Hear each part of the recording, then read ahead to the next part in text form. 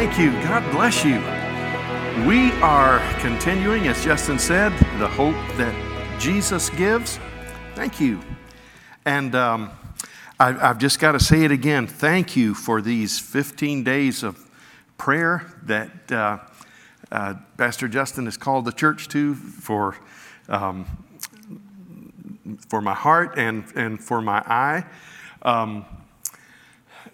I can't tell you how counterintuitive it was to preach Easter Sunday with a scowl on your face, but I just wanted to explain the good report we got is I had a very severe infection that is coming under control. That's what we're thankful for, because we weren't sure that was going to happen. I still can't see out of my eye, still very light sensitive, but he says all of that should correct itself. So we're thankful, and I just want to encourage you to continue the prayer for me. Thank you. And I'm trusting that the church is, I don't say this to put pressure, I'm saying this just making a statement of faith. I'm trusting the prayers of the church to press through and get me totally past both of these things. I don't want to just get a little better and then have to face it again. This is the second tear that I've had in 4 months. The other were not nearly as severe as this and not infected, but and unless God heals, I am looking at a cornea transplant in both eyes. But I will accept healing if we have to go that route. So I'm teasing, but I would love for the Lord to heal. So thank you for praying for me. And in the meantime, just excuse my scowl. And I promise my heart's full of love, even if my face is scowling a little bit. But we want to talk tonight about what to do and how to have hope when your world falls apart. How to have hope when your world falls apart. I'm going to mention a TV series in just a moment. When I make a point, I want to go ahead and make the recommendation to you. Have any of you seen any episodes of The Chosen? Yeah, maybe 8 or 10 or so, maybe a few more. I've watched it about 5 times through. I think it's magnificent. They completed season 1 and they just released episode 1 of season 2. And I'm not very computer savvy. I know there's a World Wide Web internet thing, but as Adrian Monk used to say, but if you go and get the app for The Chosen, it'll tell you how to watch it and how to do it free, or you can also make an investment. But I want to recommend that to you, and I encourage you to don't start with season 2. Go to season 1, because that was so foundational to character development. The goal of The Chosen is to be a 7-season biography of Jesus, and it's very good, very good. Let's look at 1 Samuel 30. Now, you're familiar with this passage because, the time runs together. Maybe a couple of years ago, maybe a year and a half ago, when I preached through the life of David, this is the chapter you'll remember when David, he didn't know it, but this was his last disaster before he became king. Now, it wasn't the last disaster he would have. It wasn't the first one. But the story of David at Ziklag and the tragedy that happened there and how God helped him, it was looking back on it, it was a point of either making or breaking for David. He had no idea, David did not know when his world fell apart that this was the last battle before a promise that was made to him about 13, 14 years earlier would come to pass. Right after this, David becomes king, but he didn't know it.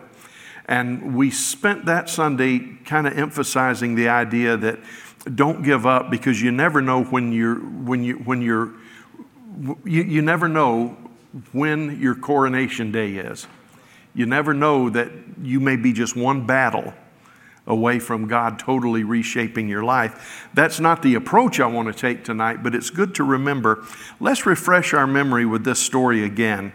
Now it says, now when David and his men came to Ziklag on the third day, now David had tried to go into battle with Saul. Well,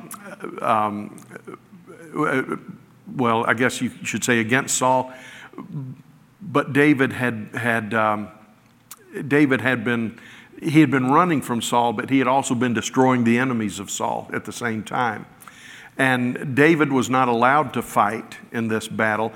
And it seemed strange. It seemed that David had this master plan, but it was all of a sudden the rug was pulled out from under him. And what we know is that God was taking care of David because it was time for Saul to be eliminated. Saul was going to die along with his sons. And God did not want David anywhere near this. I'm sorry. This is the fourth lesson, and this is the third out of 4 lessons on hope when I've begun with a sneeze. I'm sorry. I guess it's just the pollen. But God was keeping him away from the battle because everybody had been telling David, kill the man. You've had at least 2 opportunities to kill Saul. Take his life and move on. And everybody knows God's hand is on you. Even Saul's son, Jonathan, said, David, you're the next king. It's not me. And whenever you are king, and it would be basically in Jonathan's place. He said, whenever you are king, I will be alongside you to serve you. But in the wisdom of God, the people would have probably never allowed that to happen, to have a son of Saul not serve as king. And God in his providence allowed Jonathan, who was a very good man, to be taken very early in life, in the same battle as his father and some of his brothers. So David goes to battle using this plan. He was fighting for the enemy, but what he would do, he'd say, I'm going to fight Israel, and he would then turn and fight Israel's enemies. And David knew what he was doing, but it was a tightrope he was walking, so they sent him back home. They weren't going to let him fight. And when he gets back to Ziklag, which was a city, now you remember David lived in the wilderness for years, and there was a part of his life he lived in the wilderness that was a forest. There was a part of the time he lived in a wilderness that was a desert area. And then there was a time when he seemed to just be nomadic and traveling. And David had spent very little time in a city, but he had been given this city, Ziklag. And now he's gone back to Ziklag where they left their wives and children. And it says, David and his men came home on the third day, but the Amalekites had made a raid against the Negeb and against Ziklag. They had overcome it and burned it with fire and taken captive the women and all who were in it, both small and great. They killed no one, but carried them off and went their way.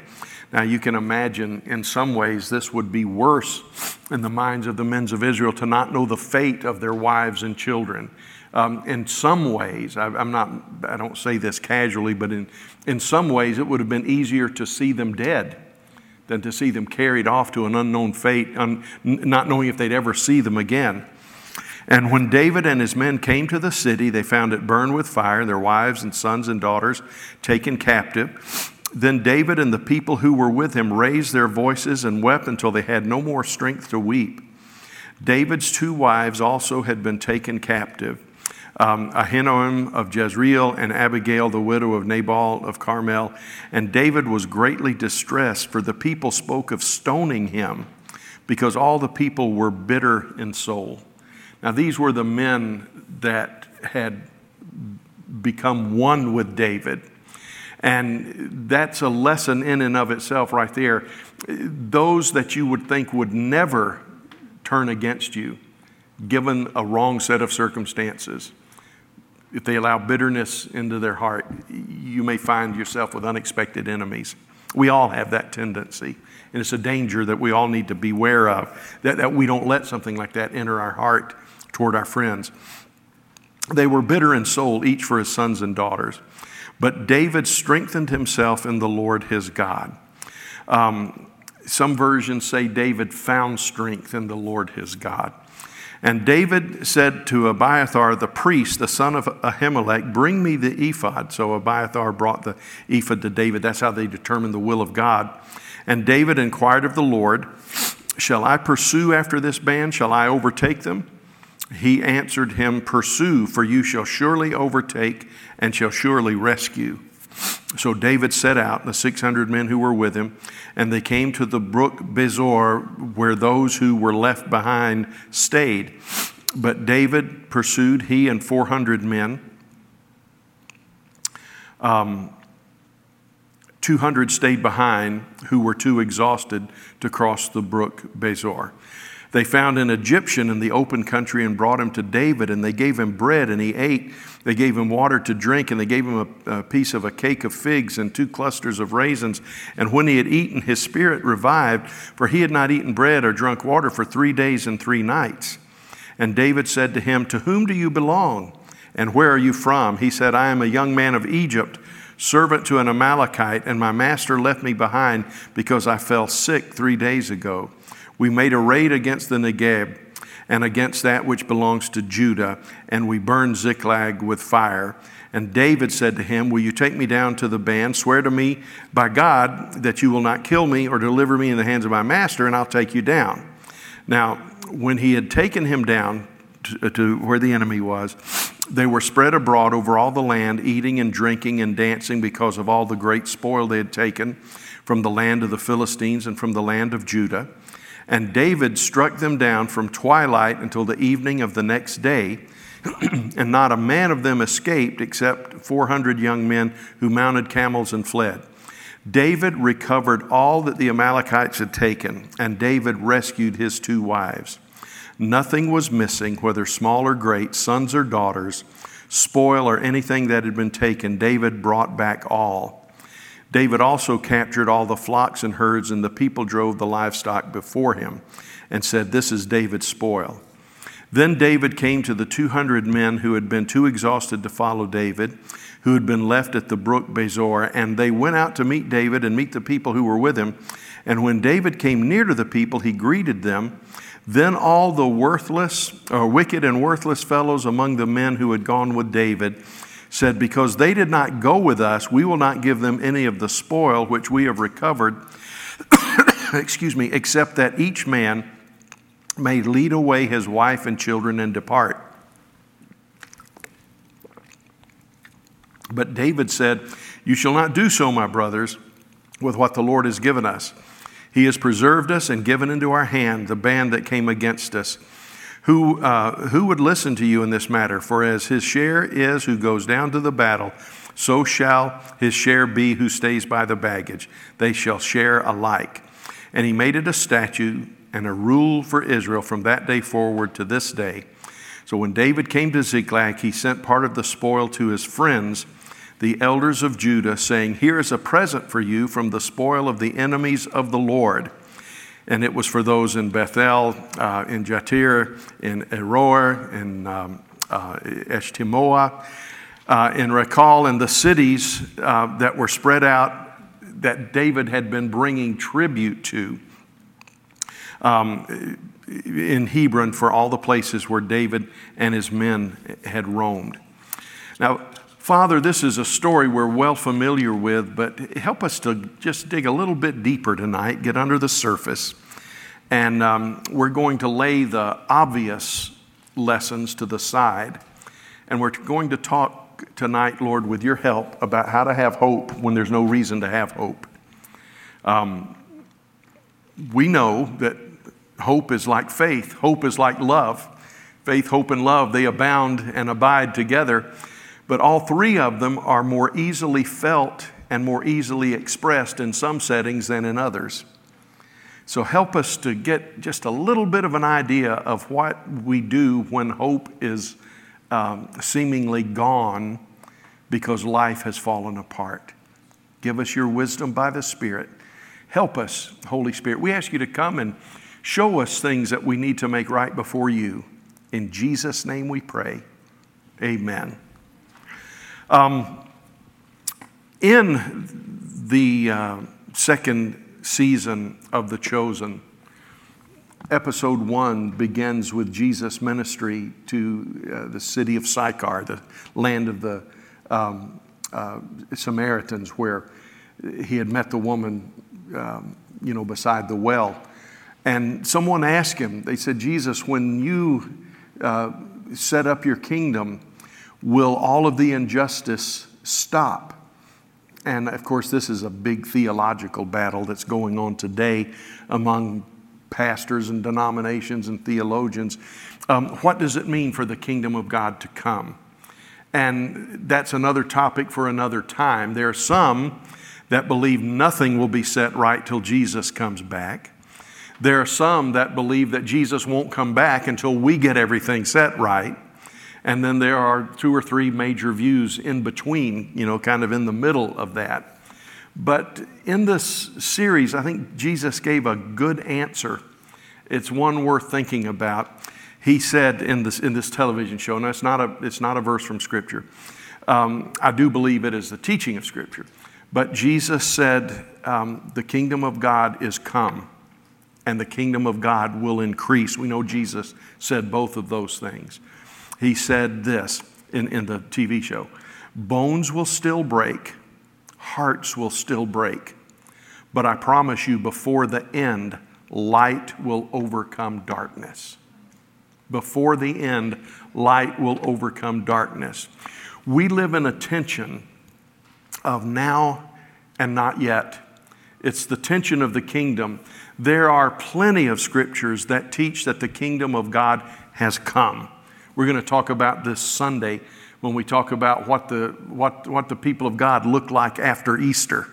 We tend to celebrate Easter and then just get into the routine. We say, well, I can't help it, Pastor. Tax day's right after Easter, and it's hard to stay up. I understand that, believe me. But there was a change of mind in the people of God after Easter. About a half dozen changes that took place. And one of the things we'll talk about Sunday that we have to navigate is the idea of now, but not yet. This day and later. The kingdom of God has come, and the kingdom of God is real, but the kingdom of God is not here in its fullness. Now we pray for it. May your kingdom come, may your will be done on earth as it is in heaven. That's our prayer, and that's what we work for. And as I said, good people. There are good people that I consider my friends, and some of them I love to hear them preach every time I get a chance. They are convinced that it is the job of the church to make the world the kingdom of God. And, we've got these 7 mountaintops. We've got these 7, which I think the 7 mountaintops that Lance Wallnau teaches are 7 good targets for us. But I don't agree that it's going to happen before Jesus comes. Because the Bible said, now I do believe that we are to bring the kingdom of God, and I have no problem with saying that the light will get brighter as the church does its job. But the fact of the matter is that the enemy will not be destroyed until Jesus comes and destroys him by the brightness of his coming. Now, with that being said, it's also wrong to say, well, I'm just praying for the rapture. Nothing's going to happen till Jesus comes anyway. So I just want him to get us out of here. That's an equally wrong mindset. We do what we can. We do everything in our power to better our communities, to make them reflect the kingdom of God.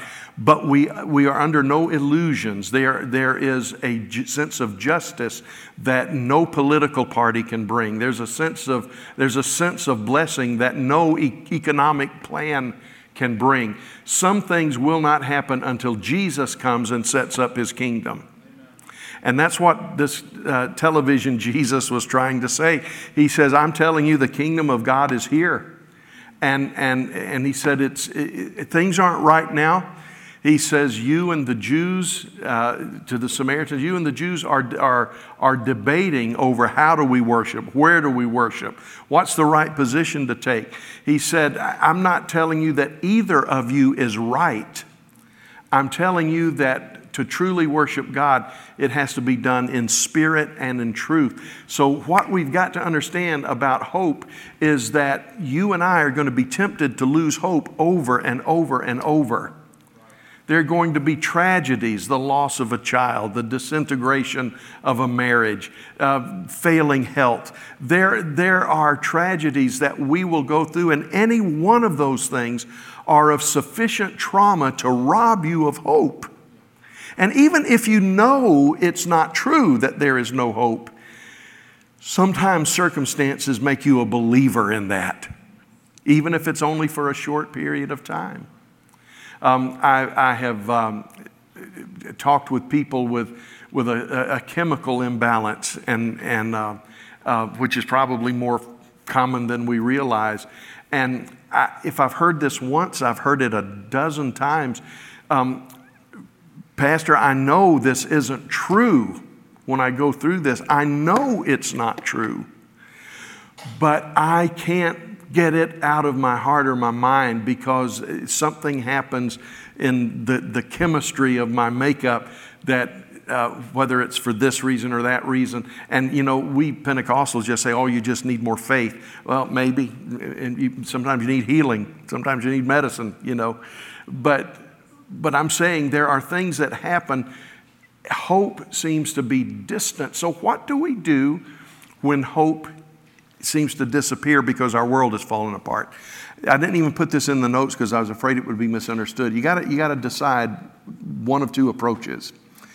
You have to decide if my hopelessness is demonic or illusional. Is the enemy just trying to convince me of this hopelessness? Or is there something going on in my chemistry that is making me struggle with this? In other words, is it real or not? Now, that's generally a fairly easy thing to do if you're struggling with hopelessness and can't pin down a legitimate, if you are hopeless because the Chiefs didn't win the Super Bowl, you need a real reality check. If something like that, you say, well, it's real, they didn't win. Our hope is not in a football team, But it's usually easy to just say, there's no reason for me to feel this way. These are lies, and you resist it. You realize that we're transformed by the renewing of our mind. But there are also times that the trauma is real. This that David faced was real.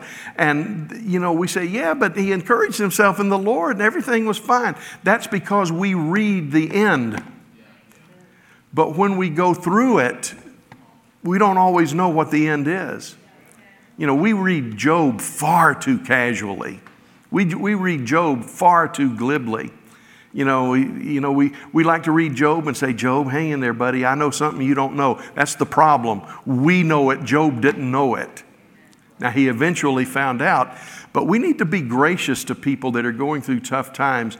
Don't just say, oh, you just got to have faith. Oh, shake this off, especially when you've not gone through that kind of trauma yourself, because those things are real. Those things are very real. Now, sometimes I've seen people when they lost a spouse or lost a job or whatever, I've seen some people that handled it well and some people didn't handle it well. But when it's a reality, we need to look at it a little more, mercifully. David faced, imagine what it would do to you if you went home to find that all of your family had been kidnapped, taken away. You don't know if they're being raped. You don't know if they're being sold into slavery. You don't have any idea what's happened to your family. I can think of nothing worse. And on top of that, your whole support network says, I know what we need to do. We need to kill you. So the support network is gone, and the family network is gone, and everything that you're hoping, that you put in your hope for the future, is now suddenly taken away. Now, I know it's hard for us to imagine that, and thank God it's hard for us to imagine that. But let's look at what David did. We found out that, number one, he got the facts. And then we found out that he sought the Lord. And then there's this mysterious statement that says he strengthened himself in the Lord. Now, I've heard all kinds of sermons about that. I've preached about it myself several times. And I tend to think of what I do to encourage myself in the Lord. We're not sure what David did, but we've got some ideas. Let's just make some observations. This is not here are 7 things that David did. These are some observations, and I think we see them surface in David's life. Number 1, letter A on your outline under number 2. Don't cave into despair. When you are facing the dismantling of your world, the first thing you need to do, whether you're sitting in a doctor's office or an attorney's office or the banker's office, the first thing you need to do is not cave into despair. The first thing we need to do is get our head around the situation. Now that's number 1 and number 2, letter A and letter B. Don't cave into despair, because you can't win a battle if you don't know who the enemy is. You can't solve a problem if you don't understand what the problem is. I told you about going to my cardiologist a few years ago, and they did a pacemaker check and did all this stuff, and gave me the folder, which is probably not a smart thing to do, to give the patient his folder. But they said, take this with you down to see the doctor. And while I'm down there, this is a thick thing, so I'm opening it up. I want to see, what's what. And most of it I didn't understand. But there was one little section that caught my eye, and it said end of life. And it said 6 years, 2 months.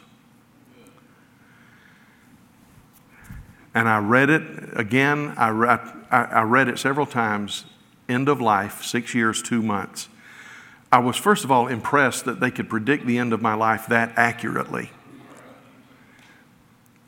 I was also very troubled because I was like, I don't know, probably 58 or 9 years old at the time. And I thought, I'm not even going to see 70. I may not see any of my grandchildren. And end of life.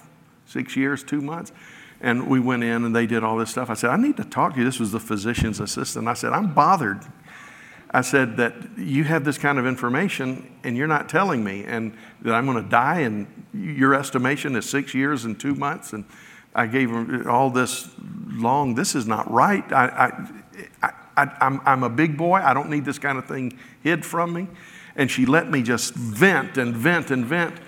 And then she said, Mr. Chitty, that's talking about the battery on your pacemaker. Your battery has 6 years and 2 months of life left on it. And she said, all we have to do is just change the battery. And I said, well, all right then. I had reshaped my life, my plans, everything, and I didn't even understand the situation. And you might be happy to know that now I think my battery life is up to 11 years, I think. So I've become more efficient. But don't cave into despair. And then number 2, understand the situation. I'm going to have to declare bankruptcy to get through this. Well, let me tell you this, bankruptcy is not the end of the world, but is that really the next step? Are you that close to bankruptcy? Are there some other options? Get your head around what the problem is. Get your head around what the possible solutions are. Now, I want to say this usually has to do with issues of relationship. But I want you to understand something. Number 3, hurting people hurt people. And that's not just something where we write people off. Well, hurting people hurt people. You know, we're so silly with some of the designations. So if somebody doesn't agree with us, what do? We call them a hater. You know, they don't agree with me politically. They're a hater. They don't agree with me philosophically. Well, they're just a hater. They're not a hater. They have a difference of opinion. They may be right, they may be wrong, but it doesn't make them haters.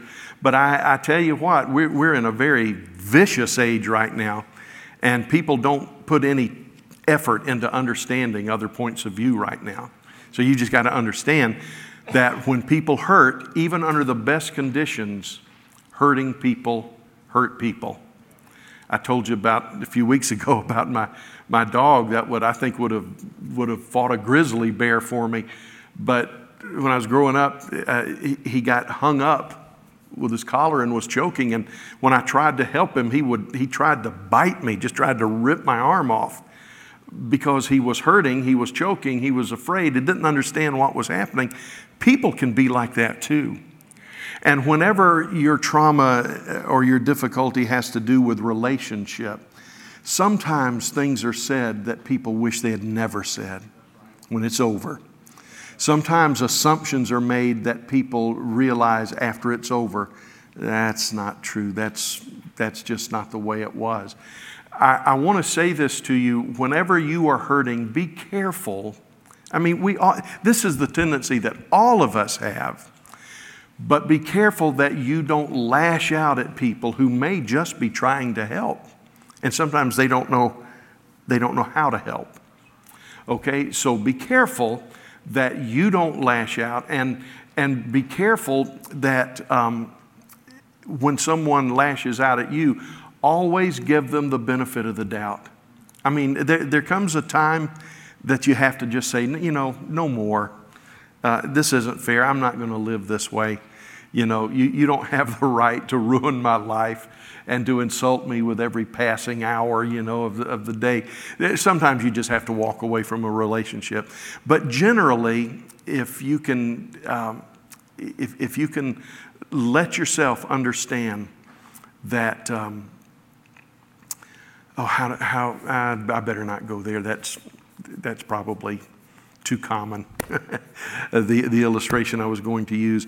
But if we can understand that sometimes when people lash out at us, not only do we not want to do that, but we need to understand that sometimes that's the only thing they know to do. They're afraid. They're frightened. And have you ever noticed this? You're more prone to lash out at the people you love the most because you know you can get away with it. You know you can get away with it. And we need to be careful. You know, you have a bad day with the boss, and what do? You kick the dog and yell at your wife. But it's you love your dog, you love your wife, certainly. But you know the dog's going to come back, and you know that the wife, she may punch you, but she'll now what's going on? Talk to me. What are we really dealing with here? So remember that hurting people hurt people. David had 600 men whose lives were worthless before they came to David. David gave them a cause. David gave them an integrity. David gave them a future. David gave them a kingdom. They became. You read the rest of David's story. They became mighty men in the administration of David. But things looked so bad, and hope looked so far away that they said, let's kill him. Let's just kill him. The fact of the matter is, everything that had been good in their life for the last 8 to 12 years, David was responsible for. But all of a sudden, David is the one, he doesn't understand us. He led us down this path. Hurting people hurt people. Let's go to number 4. When hopelessness sets in, I encourage you to remember the lesson of Hezekiah. When Hezekiah was surrounded by an Assyrian army, that was besieging Jerusalem. See, the Assyrians had taken the northern kingdom captive. Now they've turned on the southern kingdom. This was not long after the northern kingdom fell in 723 BC. Not long after that, just a few years after that, the same thing is about to happen to Jerusalem. And Hezekiah, that's when he spread out the letter, before the Lord and prayed. Now, it would be, do my math, it'd be a little over 100 years later that Babylon would come and would take Jerusalem captive. But Hezekiah spread the letter out before the Lord and began to pray. And his prayer is summarized this way. As he led the people in prayer, they remembered who God is. They began by praising the Lord and remembering that he was the God who brought great deliverance to their life. They began to pray and remember what God had done, the victories they had had in the past. Number 3, they remembered what God had promised. And number 4, they remembered that they belonged to him. We are your people. And God gave them a mighty victory, and the Assyrians were driven back home and were never a threat to Judah again until they became the kingdom of Babylon. It was the same basic people, but a different kingdom. We see the same thing in the book of Acts. Where was it? Chapter 4, I think. When the disciples had been threatened, don't preach or teach anymore in the name of Jesus. Peter and John said, well, you reason yourself which we should do, obey God or obey you. They came back to the church, and the church prayed, and the church followed the same pattern as Hezekiah. They remembered who they were praying to. They began by praising God. Lord, you're in charge of this situation. They remembered what God had done. Lord, you are God over all. You've done this. You have set your name above all names by delivering us in the past. And this is what you promised to us. And Lord, the end of the day, we are yours. So now answer from heaven. And the place was shaken as God moved, and God brought a great deliverance for them. So remember the lesson of Hezekiah. When you pray, that's a good place to start, is by beginning with praise, reminding God that he is able. Not that he has forgotten it, but it reminds us. Remember who God is. Remember what God has done. Remember what God has promised, and remember that you belong to him. I think that's very possibly the kind of praying that David did. Number 5, don't react impulsively even when victory comes.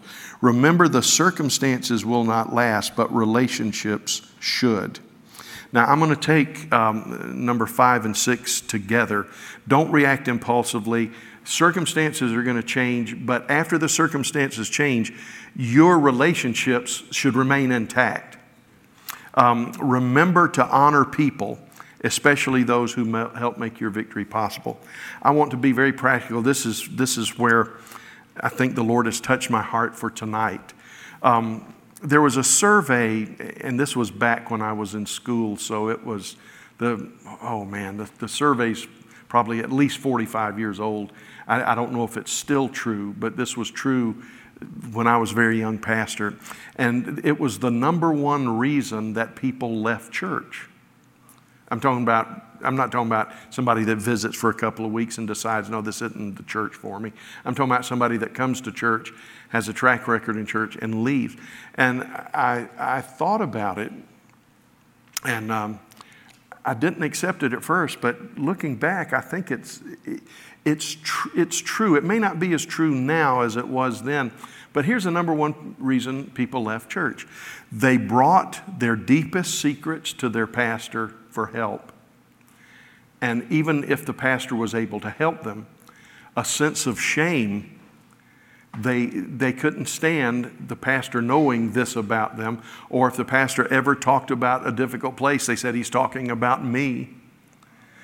And they would leave the church. And I thought, that's really a flaw. Either it's the pastor's fault or the people's fault. But there's something wrong with the system where whenever we help each other, the relationship breaks apart. And you've all known people. We've all had people that we thought were our closest friends that would never separate us from us for any reason. But you go through a tough time together, and you might do the I'm sorries and you might issue the apologies, but it's never the same, or you just really go different directions. Now, the issue tonight isn't about who's right or who's wrong. This is what I'm trying to say. When you go through trauma of life, there is a real danger of letting the situation still have collateral damage, even though you get through it, by causing relationships to fall apart. You know, that's the beautiful thing to me about being married to somebody for 20, 30, 40, 50 years. The assumption is, that that person knows enough about you to send you to prison. Well, maybe not literally send you to prison, but they know the worst about you.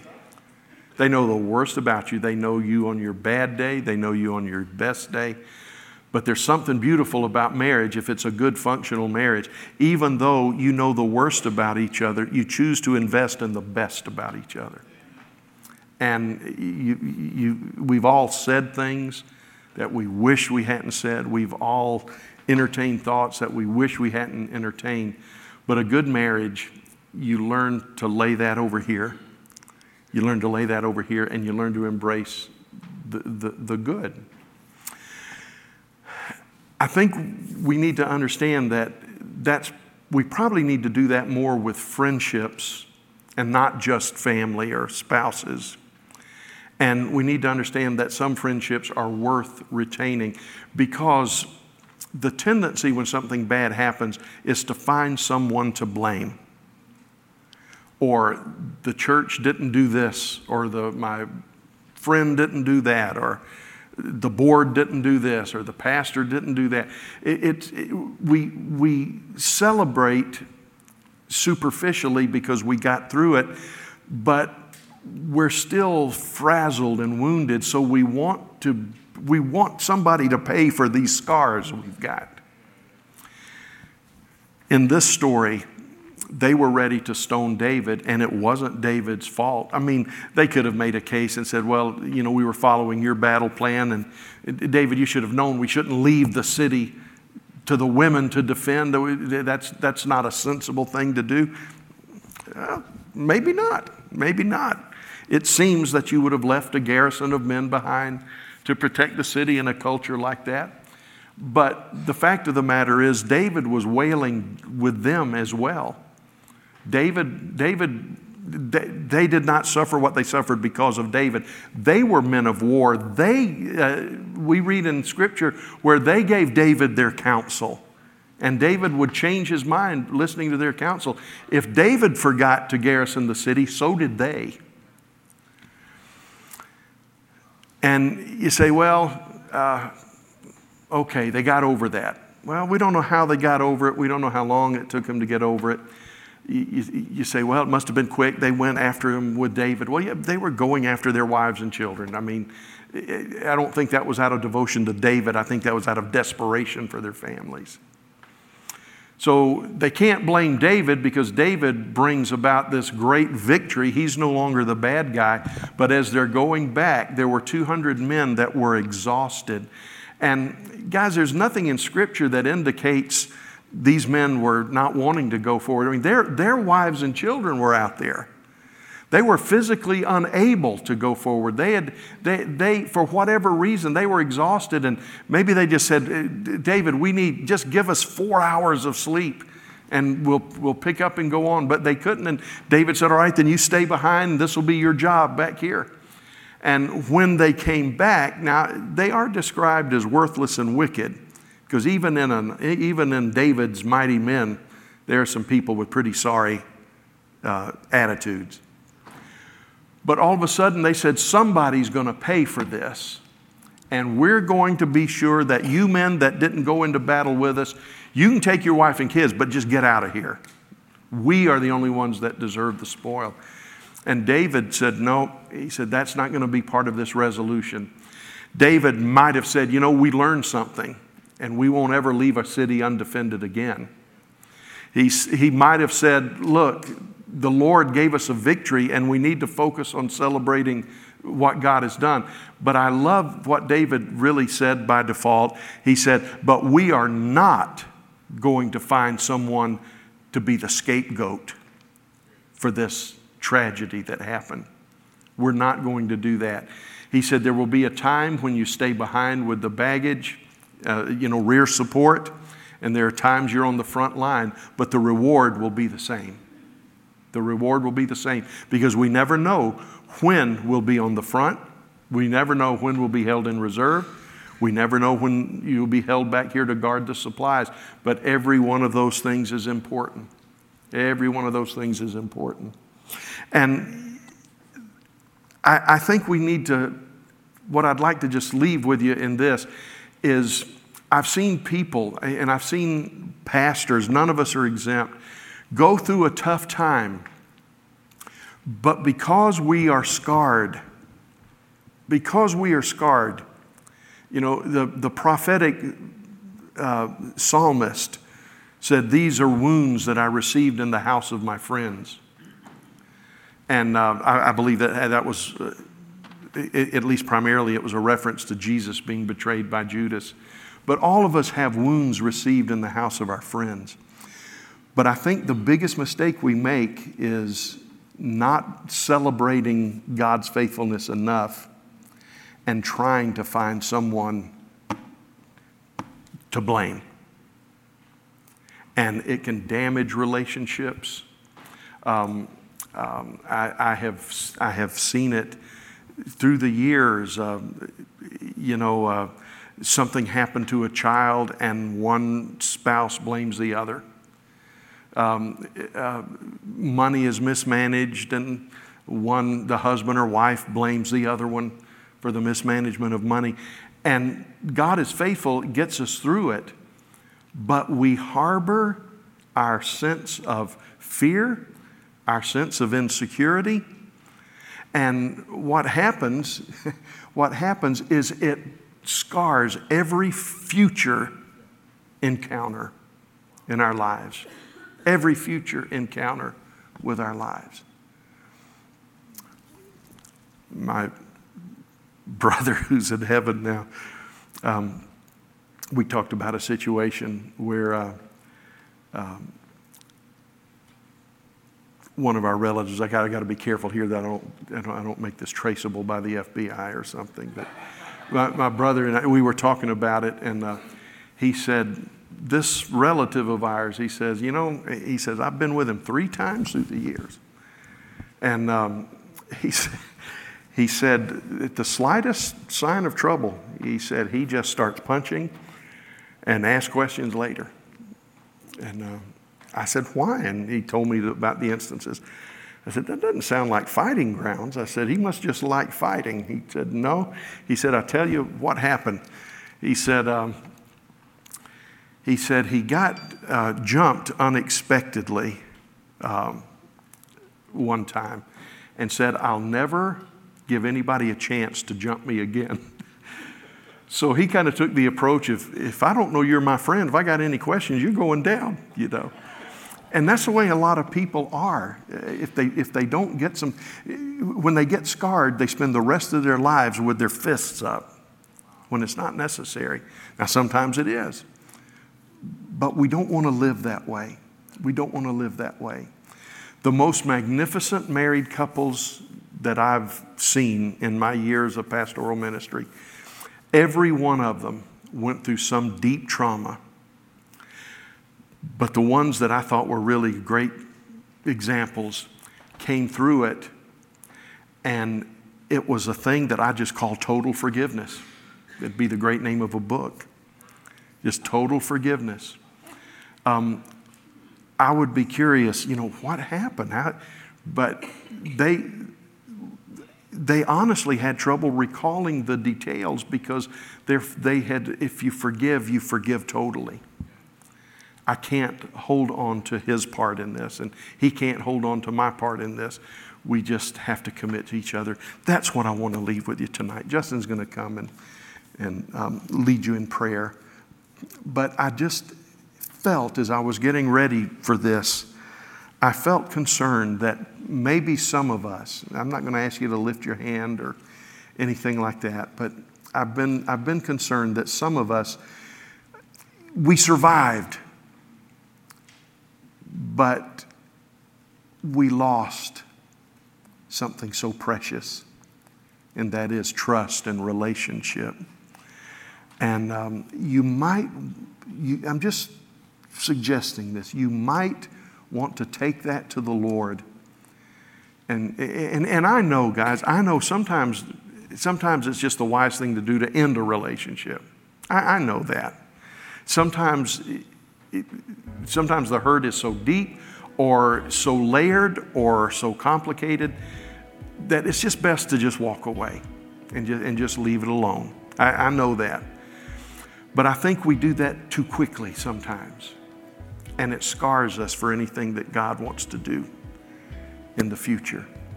I don't know if I'm articulating this very well, but if I'm not articulating well, I think the Holy Spirit can touch your heart. Now, I don't want you to operate under guilt or, well, I've handled this wrong. I got to go now. I've got to spend the next 6 months running these people down.